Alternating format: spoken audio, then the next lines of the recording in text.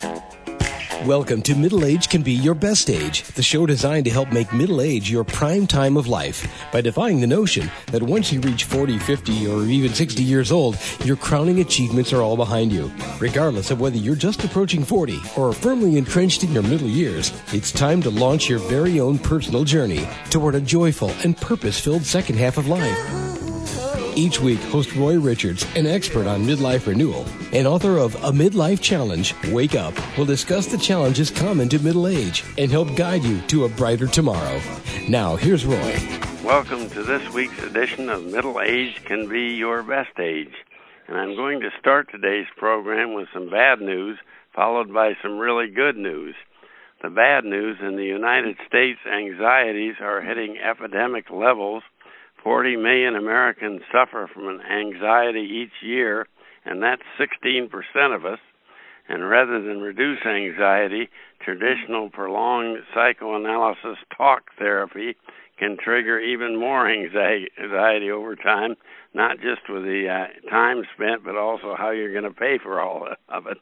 And anxiety medications sometimes do work, but they have problematic side effects. And because anxiety drugs are designed to alleviate symptoms, not to get to the root causes, when anxiety lingers, it's all too easy to become addicted. And here's another troubling fact. Countless folks suffering from anxiety don't even try to get treated because they lack a simple, focused, relatively inexpensive solution until now. And here's the really great news. Today's guest, Robert T. London, M.D., a veteran psychiatrist with over 40 years of practice, is here to introduce his three-step method that empowers anxiety sufferers to help themselves with little or no medication and far less therapy. And better yet, Dr. London's three-step method helps sufferers say goodbye to anxiety, phobias, PTSD, and insomnia for good at a far lower cost and in the comfort of their own home. Sounds hard to beat, and I'll introduce you to Dr. London in a moment, but first here are his credentials. He's an internationally renowned psychiatrist, educator, and writer. He's been a practitioner for over 40 years. Dr. London is founder and former head of the short-term psychotherapy unit at NYU Langone Medical Center, and his articles and columns appear both in esteemed medical journals and in popular magazines, and he appears frequently on national TV and radio, and he has a brand new book titled Find Freedom Fast, Short-Term Therapy That Works. And hello, Dr. London, we're deeply honored to have you with us here today. Thank you very much, sir, for having me. I appreciate the time you're giving me, and I certainly appreciate the wonderful build-up you gave me. That was really nice of you. Well, let's get down to where the rubber meets the road. You label your new three-step method as LPA. Please tell us what each of the three letters stands for. Well, L is for learning, P is for philosophizing, and A is for action. And it's a spin-off on what's very popular today called cognitive behavior therapy, CBT. And it's my way over the last 15, 20, 25, 30 years of developing short-term psychotherapy techniques to circumscribe the problem and treat it without going into the vast reaches of why we're here and who we like and who we don't like and being angry at people, and just focus it like the rest of medicine does. If you have a sore shoulder, you treat the shoulder. The shoulder may be fixed in one visit. It may get more complicated. But when you have the sore shoulder, the treating person doesn't go look at your foot necessarily, you know? So the idea is to circumscribe anxiety, or the specific anxiety issue, to circumscribe a phobia, including post-traumatic stress disorder, and to make it work. That doesn't mean that some people don't need longer-term therapy. But in my opinion, far more would benefit by being a good consumer and being able to, ask, is this going to be short-term? I want to fix the leak in the roof. I don't want to take the whole house apart. Well, before we explore it in more detail, is it possible to launch the LPA method on our own without prior consultation from a therapist? And does your new book, Find Freedom Fast, provide all the instruction a listener would need to get started, or do you have to see a professional first? Well, that's a great question, because I think it varies. I think for some people, they need to see a professional to get into the rhythm of stuff. And for other people, the book may provide a roadmap or a menu for what they can do for their specific problem. And once again, it's not a universal kind of statement that this book will cure X, Y, Z. The book gives you a roadmap for you to go there, and if it fits. But if you need the professional help, the point is to be a good consumer and ask what kind of help you're going to get. As we would, you go to a lawyer to draw up a brand new will, and if the lawyer starts talking about real estate, you may be in the wrong office. Trying to sell you a new home. Well, where would if not everyone can have the time or afford to travel to New York for therapy? Is there some way we could find a therapist in our geographical area, wherever that may be, that would practice this CBT or this, best of all, your LPA method? I don't know how broadly that. I think I think local hospitals will have a list of who does what. I think local medical societies will give you a list. I think the American Psychiatric Association or the American Psychological Association would have a list where you could kind of delineate who is doing what kind of therapy, and try and go for the shortest version first. It may be it doesn't work out. An awful lot of people are getting medications 1, 2, 3 for stuff. Primary care doctors, psychiatrists are using a lot of medications. Many times the medications work, but many times you can do something without meds. And many people would like to do something without taking a pill. Yeah. And this just offers another possibility. And if there's some problems or illnesses in any medical specialty, whether it's high blood pressure, heart disease, arthritis, the medicines are life-saving, including in the mental health and psychiatry field. For certain things, the medicines are life-saving. But there are other areas where one can use their own resources to fulfill their greatest potential and get rid of a phobic problem or get rid of an anxiety problem, and move forward and be the best they can be in the dance of life as we go through it, especially when you get more wisdom and you get into a middle age area where oftentimes wisdom and choices become greater because you understand life a lot better. Yeah, that's true. Well, if we may, I'd like to focus briefly on each of the 3 LPA steps. And step 1 tells us to learn. And what are some of the questions we should ask ourselves in order to take a focused look on the anxiety problem? Well, let me talk about a gentleman who had a terrible fear of dogs. and he was just really phobic. He'd walk down the street, he'd see a dog, he'd cross the street. He just would avoid dogs. And it got to a point where a good friend of his invited him for a weekend to another city, someone he had room with at college, blah, blah, blah, the whole story. And he found out his friend had a dog. Oh, my God. And now he was in a real bind because he can't be around dogs. He's terrified. He's phobic. He avoids them. Yeah. And so we sat around and we found out that as he grew up, and this doesn't take 12 years of digging. This is not a machine that digs and digs. We found out he was very clear that his mother and grandmother, who he grew up with, did not like dogs. Huh. Well, what happened is this learning experience, turned into a phobia for him. Oh, and to philosophize, he was able to take a broader picture and see how it affected many, many other things. In a very short time, he was able to see this. So we have the learning aspect. We made the bigger picture where he just philosophized how it's influencing him, and now it's keeping him from going to visit a friend. Yeah, so in other words, you pinpoint where the anxiety comes from. That would be the learn, and then you philosophize whether that still makes sense to you today, that whether you want to continue with that. So instead of beating up on his mother and his grandmother and making them, which you can spend a lot of time and a lot of hours and a lot of money saying, oh, how could they do this? Didn't they realize every time they told you that dogs were dangerous and scary and they didn't like them and they shed and they drool? And then, you know, there's no reason to be angry at people you love. Yeah. And who basically treated you well. You know, they paid, they got you food, they got you clothes, they sent you to school, they took you to the doctor when you didn't feel well. These are good people. But what happens is oftentimes you start in this open-ended therapy, and for some people it will work, okay? Yeah. So here we have the learning, we have the philosophizing. Now we're going to get into the A, which is the action. Yeah. What are you going to do? So it's very simple. I had this man look at some very powerful, prominent books on dogs. It might have been through the American Kennel Club, and he got to see the pictures. So he was very safe in his home, sitting in a chair, looking at dogs. Yeah. And the treatment was, you do this every day, every evening, whenever you have time. Look at the collie, look at the German Shepherd, look at the Bernese Mountain Dog, look at the poodle. And so he got comfortable turning the pages, looking at the dogs. Now, the real problem and the real issue had to desensitize him from a real dog. Do you have any neighbors or friends who have a dog?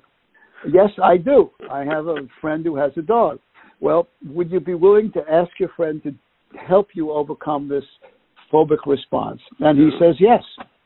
So the way you do it, and this is a behavior modification approach to assuage his phobia, assuage the anxiety. Remember, the phobia becomes the fear. It starts out with the fear of the dog, but then the phobia itself is what you're fearful of. Yeah. And the more you use that phobia, the more it becomes part of you, the stronger it gets. Yeah. So the idea is to try and find a rational way. Now that he's comfortable looking at pictures, we set up a scenario with a friend who we can trust, who will have their dog, and this is not an attack dog, on a leash. Hopefully it's not a pit bull.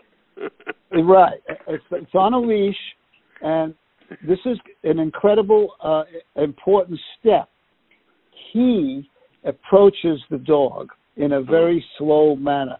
It's never good for the dog on the leash to approach him, because that can be, we want to keep the nidus of control in his hands. Yeah. And this could take a week, this could take 2 weeks, but if the friend agrees, they can practice this every single day with him getting closer and closer to the dog. And the dog, we're talking about a good-natured, normal, everyday, most often these dogs are, best friend of man and woman. The dog is wagging its tail, looks like it has a smiley face, until he reaches the point, if possible, where he can actually pet the dog. Yeah. And then he's made the breakthrough. Yeah. Obviously, he continued to do this, and this particular situation worked out very successfully. So this was short-term with a long-term phobic problem, and he was able to move on to visit the friend who had the dog. His friend was well aware of his phobia, past phobia, and was not going to insist that he sit with his dog on his lap.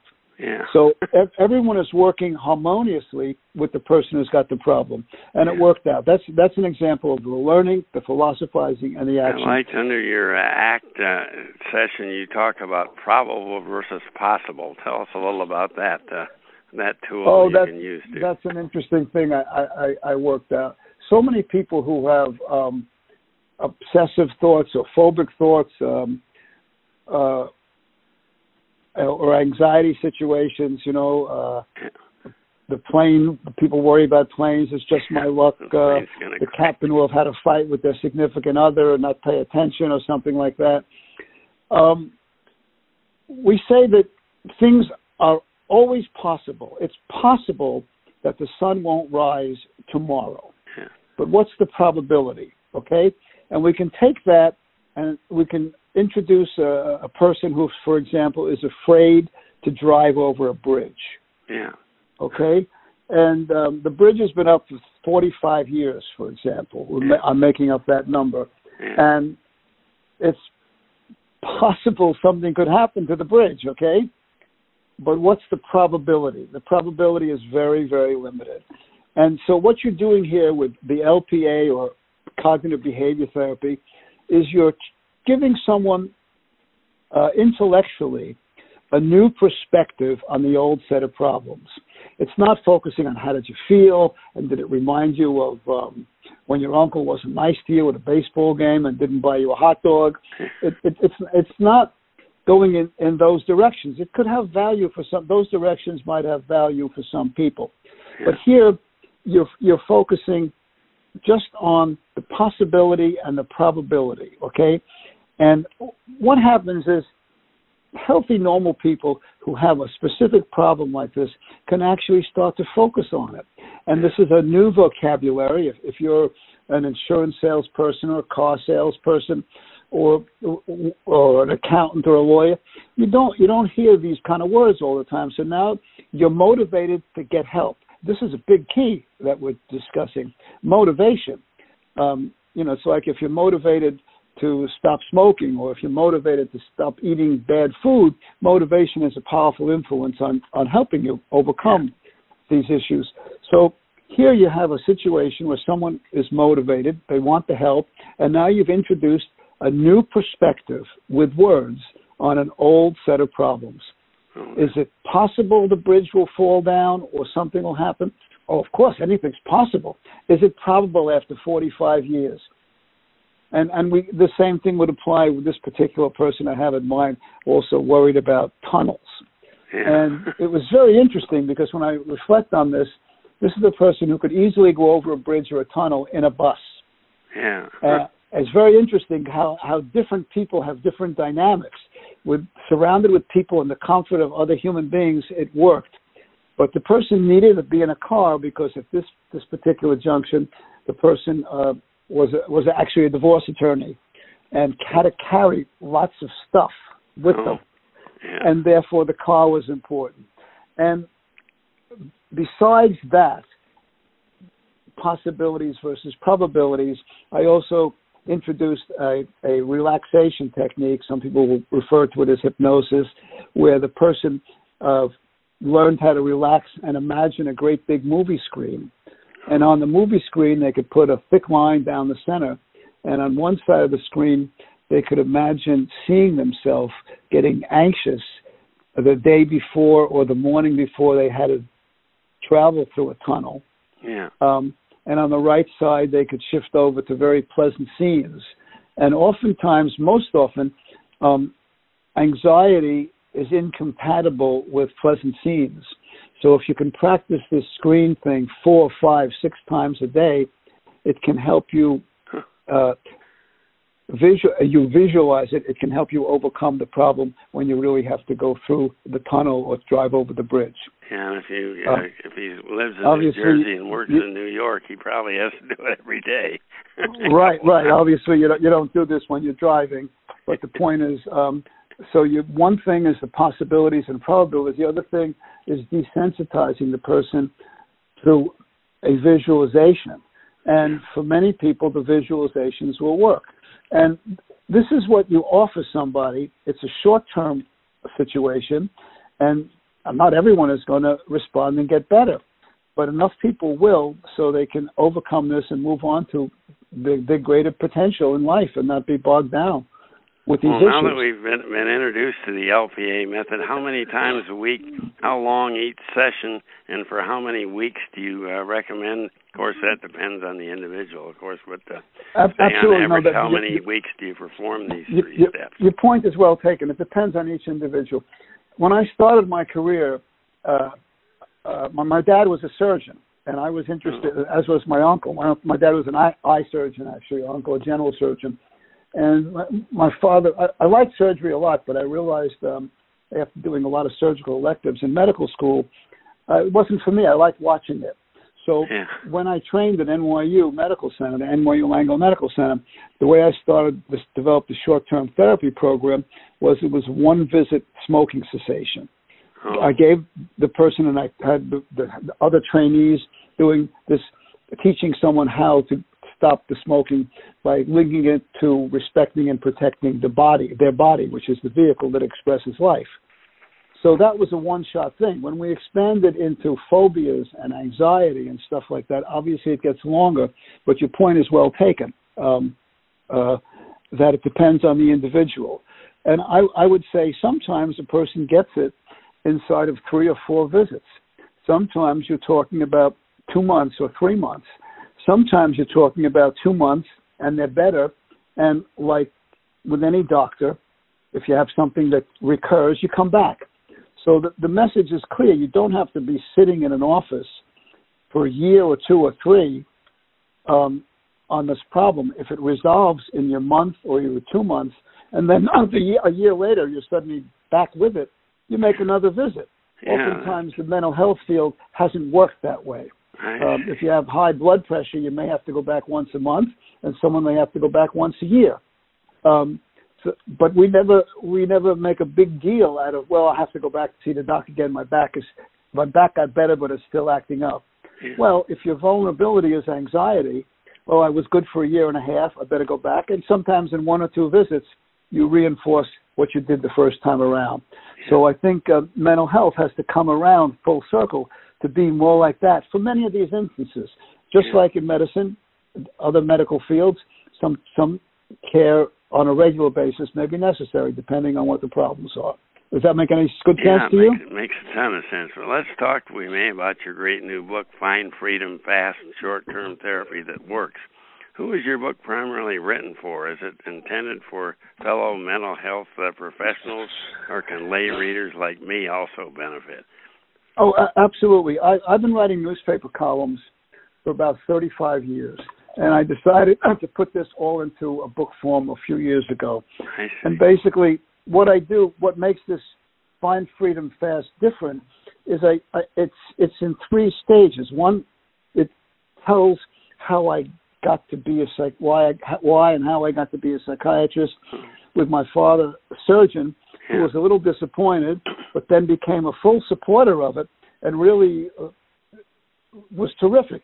And he pointed out to me, and I thank him, he's not with me anymore, but he pointed out that if you're going to go into psychiatry, and he was seeing people in hospitals for long periods of time, he was seeing people not feeling well on medicine side effects, and then he was seeing people in this endless flow of going on forever, like a movie somewhere. And he said, learn how to do something different. And I took that advice and I followed it. I hooked up with a great doctor, a legendary person at New York Columbia Presbyterian, Dr. Herb Spiegel. Oh. And through him, I spent 5-6 years with him teaching with his continuing medical education courses, and learned a lot about behavior modification, cognitive therapy, which hadn't become popularized at the time, and was introduced to his way of scientifically doing hypnosis and relaxation. And then I transferred my work over to NYU, where I had trained originally, and started the program. And that's part of the book. And then I describe in the book what anxiety is like, what phobias are like, what PTSD is like. And then the third part of the book goes into various composites of examples of how people can use these techniques. So the book really is for the profession if they're interested, and it's also for any reader, including yourself, as you just pointed out, to be able to glean something from it. And sometimes it isn't just packed full of theory and medical jargon, is it? I know you have a lot of real-life stories, and you also, I think, have some easy-to-follow exercises that can help along in overcoming anxiety or whatever the problem is. It's meant to help somebody. It's not exactly a menu, but it's meant to help somebody. You know, if you read a travel book, for example, and you see about beautiful photos and you read about lovely things in a certain country, it can change your point of view about a country, and you could want to go there. Yeah. You want to take a vacation there. You read about something, and you could say, "Just this sounds like almost like me. Look what happened with this man or woman, and I can do it too."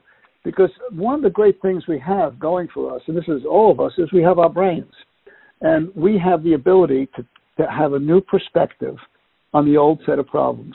Not everyone can do this. There are some folks who just want to do, as you probably know as well as I, yes, but. Everything you say to them, yes, but, yes, but, yes, but. And they're not the easiest to work with, but sometimes if they get motivated, they'll stop the yes, but and go into a good strategy to help themselves.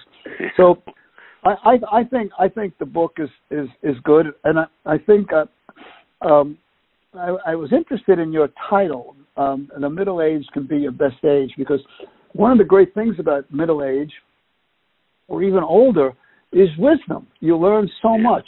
Not everyone's going to listen to you, especially your children, but oftentimes, someone asks you about an insurance policy, and even though you're not an insurance salesperson or part of an insurance company, you've had a few policies and you have some wisdom there.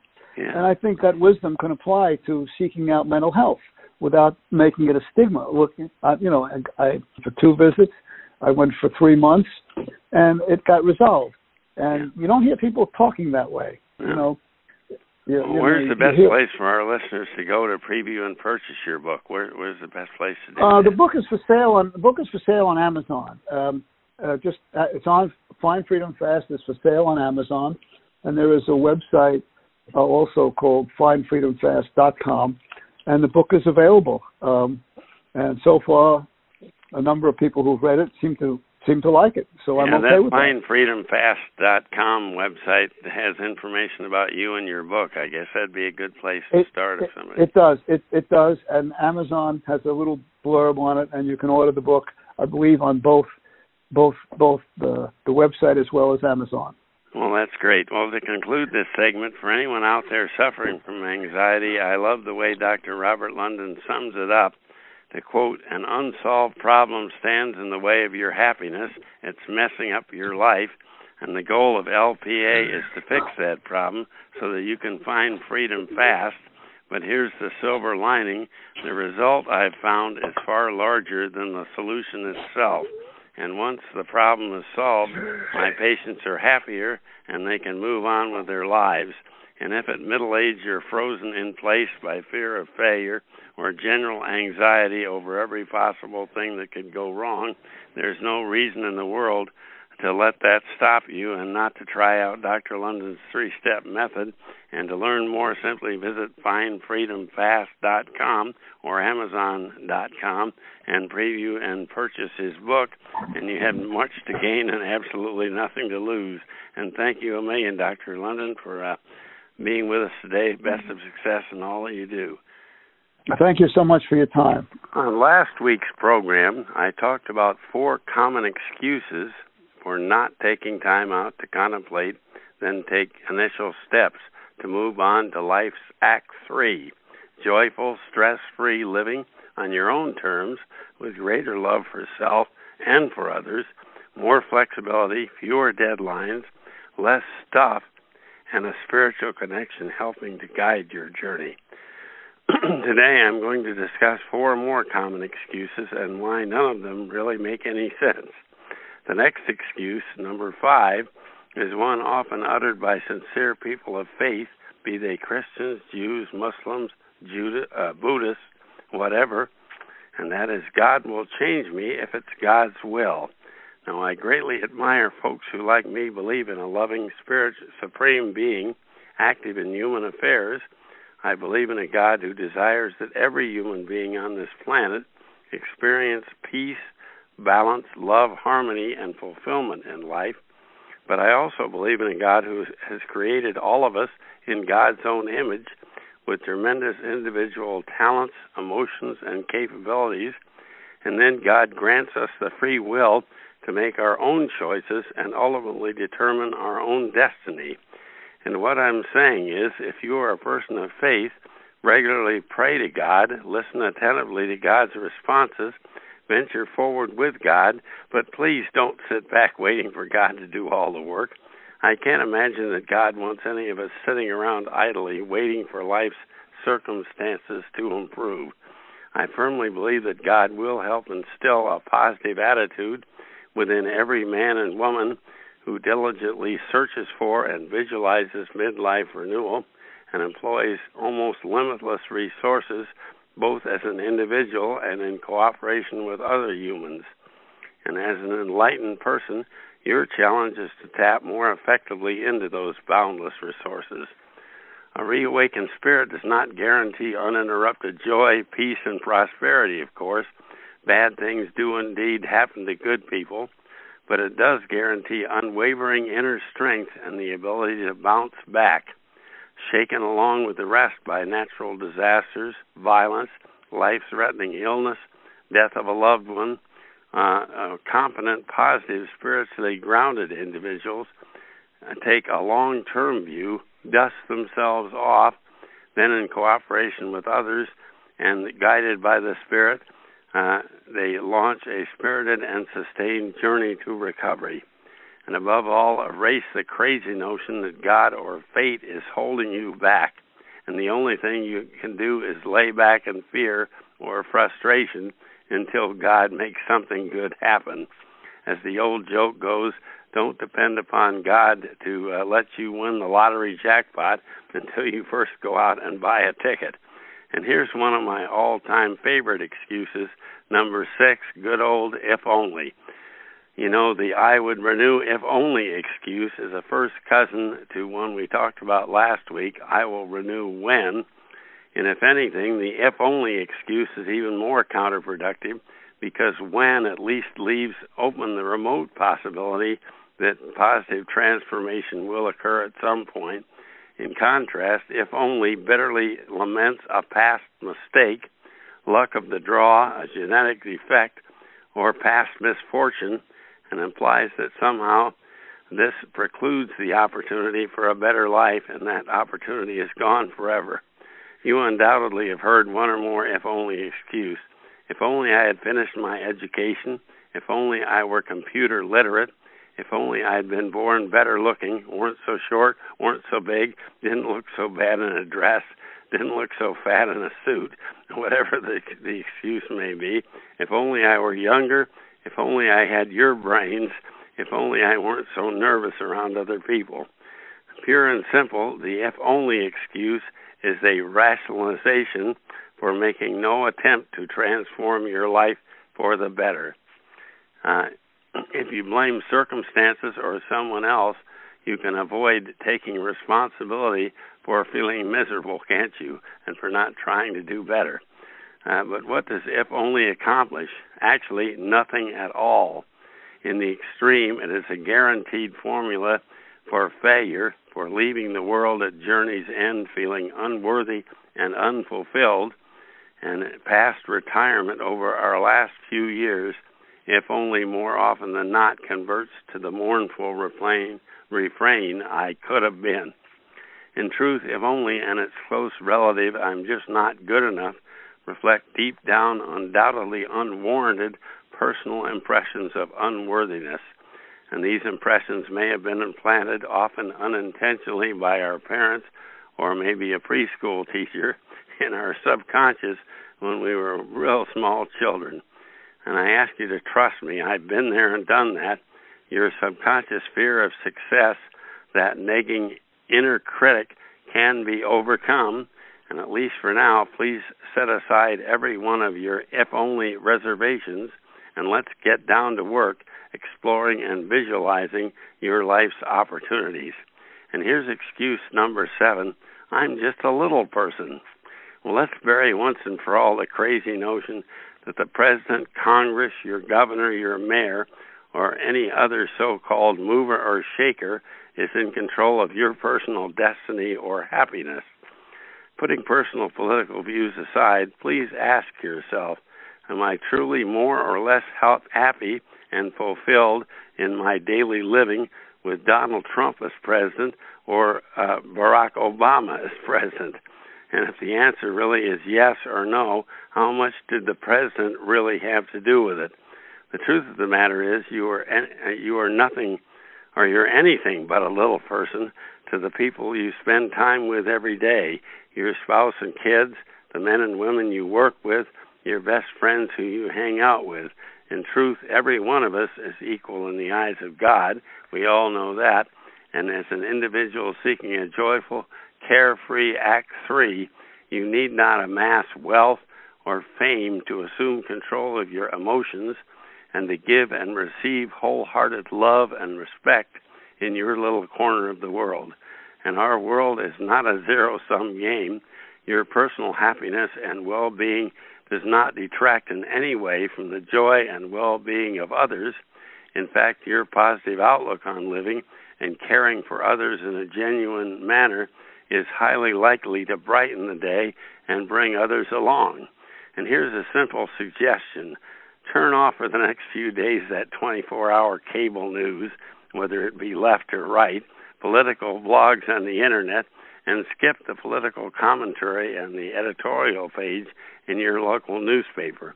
Concentrate instead on helping others out in a worthwhile volunteer project at work, in your church, or in your community. And very soon you'll discover that you are a very big person among those you love, care for, and serve.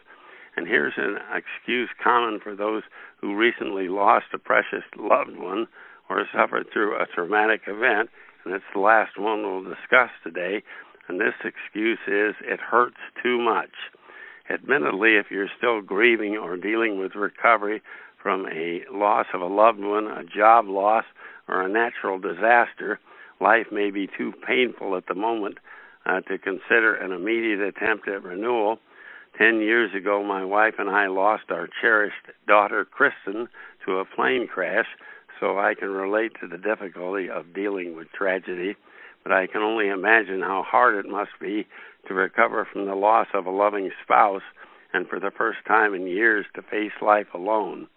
At best, I offer gentle suggestion that as soon as you are ready, a timely shift in focus from unrestrained grief to a thoughtfully defined plan for a proactive future may help shorten your period of extreme distress. As early as possible, take that first small step to recovery. Call your best friend, make plans to attend a social function, venture out to a movie or a ball game. Ease your own pain by helping others work through theirs, and this especially applies if you are a spouse and lost your life partner and you still have small kids or teens at home. They're grieving too, so you can concentrate on helping them. Remind yourself daily that your loved one is not coming back, and your only realistic course of action is to move forward, to actively plan out the remainder of your life, and why not make it a positive experience? Seek whatever assistance is available, and you may need to and what you may need to move forward. And following a natural disaster, you could be a leader in initiating a group in the community to recover together. And if your company went under, organize a job search club, helping each of you out in finding a new position. And finally, seek out a cause or take up that hobby or avocation that you've always wanted to try. You know, as contradictory as it may seem, after you take as much time as needed to get over your initial grieving, the recovery phase of any life-altering loss or trauma may prove in hindsight an ideal point in time to launch personal midlife renewal. Unlike other procrastinators, those who suffer loss do not have the option of going back to the past or clinging onto the present. Your only realistic choice is to move forward to a proactive, positive future. And in conclusion, please don't let any of these 8 procrastination excuses that we've discussed over the past 2 programs prevent you from moving forward to Act 3, the joyful, productive, yet stress-free life that you deserve. Please don't be like the old hound dog recently observed on a farm porch here in Iowa. Periodically, without moving its body, the old dog would raise his head and let out a mournful woo howl. When a visitor inquired of the dog's owner what was wrong, the farmer answered that the hound was lying on a protruding nail on the porch, but simply did not suffer enough pain or have the initiative to move. You and I don't have to wait for an immediate crisis, job loss, traumatic illness, divorce, death of a loved one, to launch, then actively plan out and pursue your journey, that journey to a joyful and fulfilling second half of life on your own terms. And best of success on your journey. And would you like some practical help along the way? Don't forget my self-help book, A Midlife Challenge Wake Up by Roy C. Richards. That's precisely what it is, a step-by-step health guide to help you go from where you are today to where you want to be tomorrow, Act 3, that wonderful, relaxed living that we all deserve. And you'll find it on Amazon, Barnes & Noble, and on our website, middleagerenewal.com. And that's our program for today. Thanks for joining in. Speak to you again next week on Middle Age Can Be Your Best Age. You've been listening to Middle Age Can Be Your Best Age, hosted by Roy Richards, an expert on midlife renewal and author of both A Midlife Challenge, Wake Up, and Wake Up, Captain and Crew, Restart Your Engines. You can learn more about Roy and his Middle Age Renewal Training System by visiting his website, middleagerenewal.com.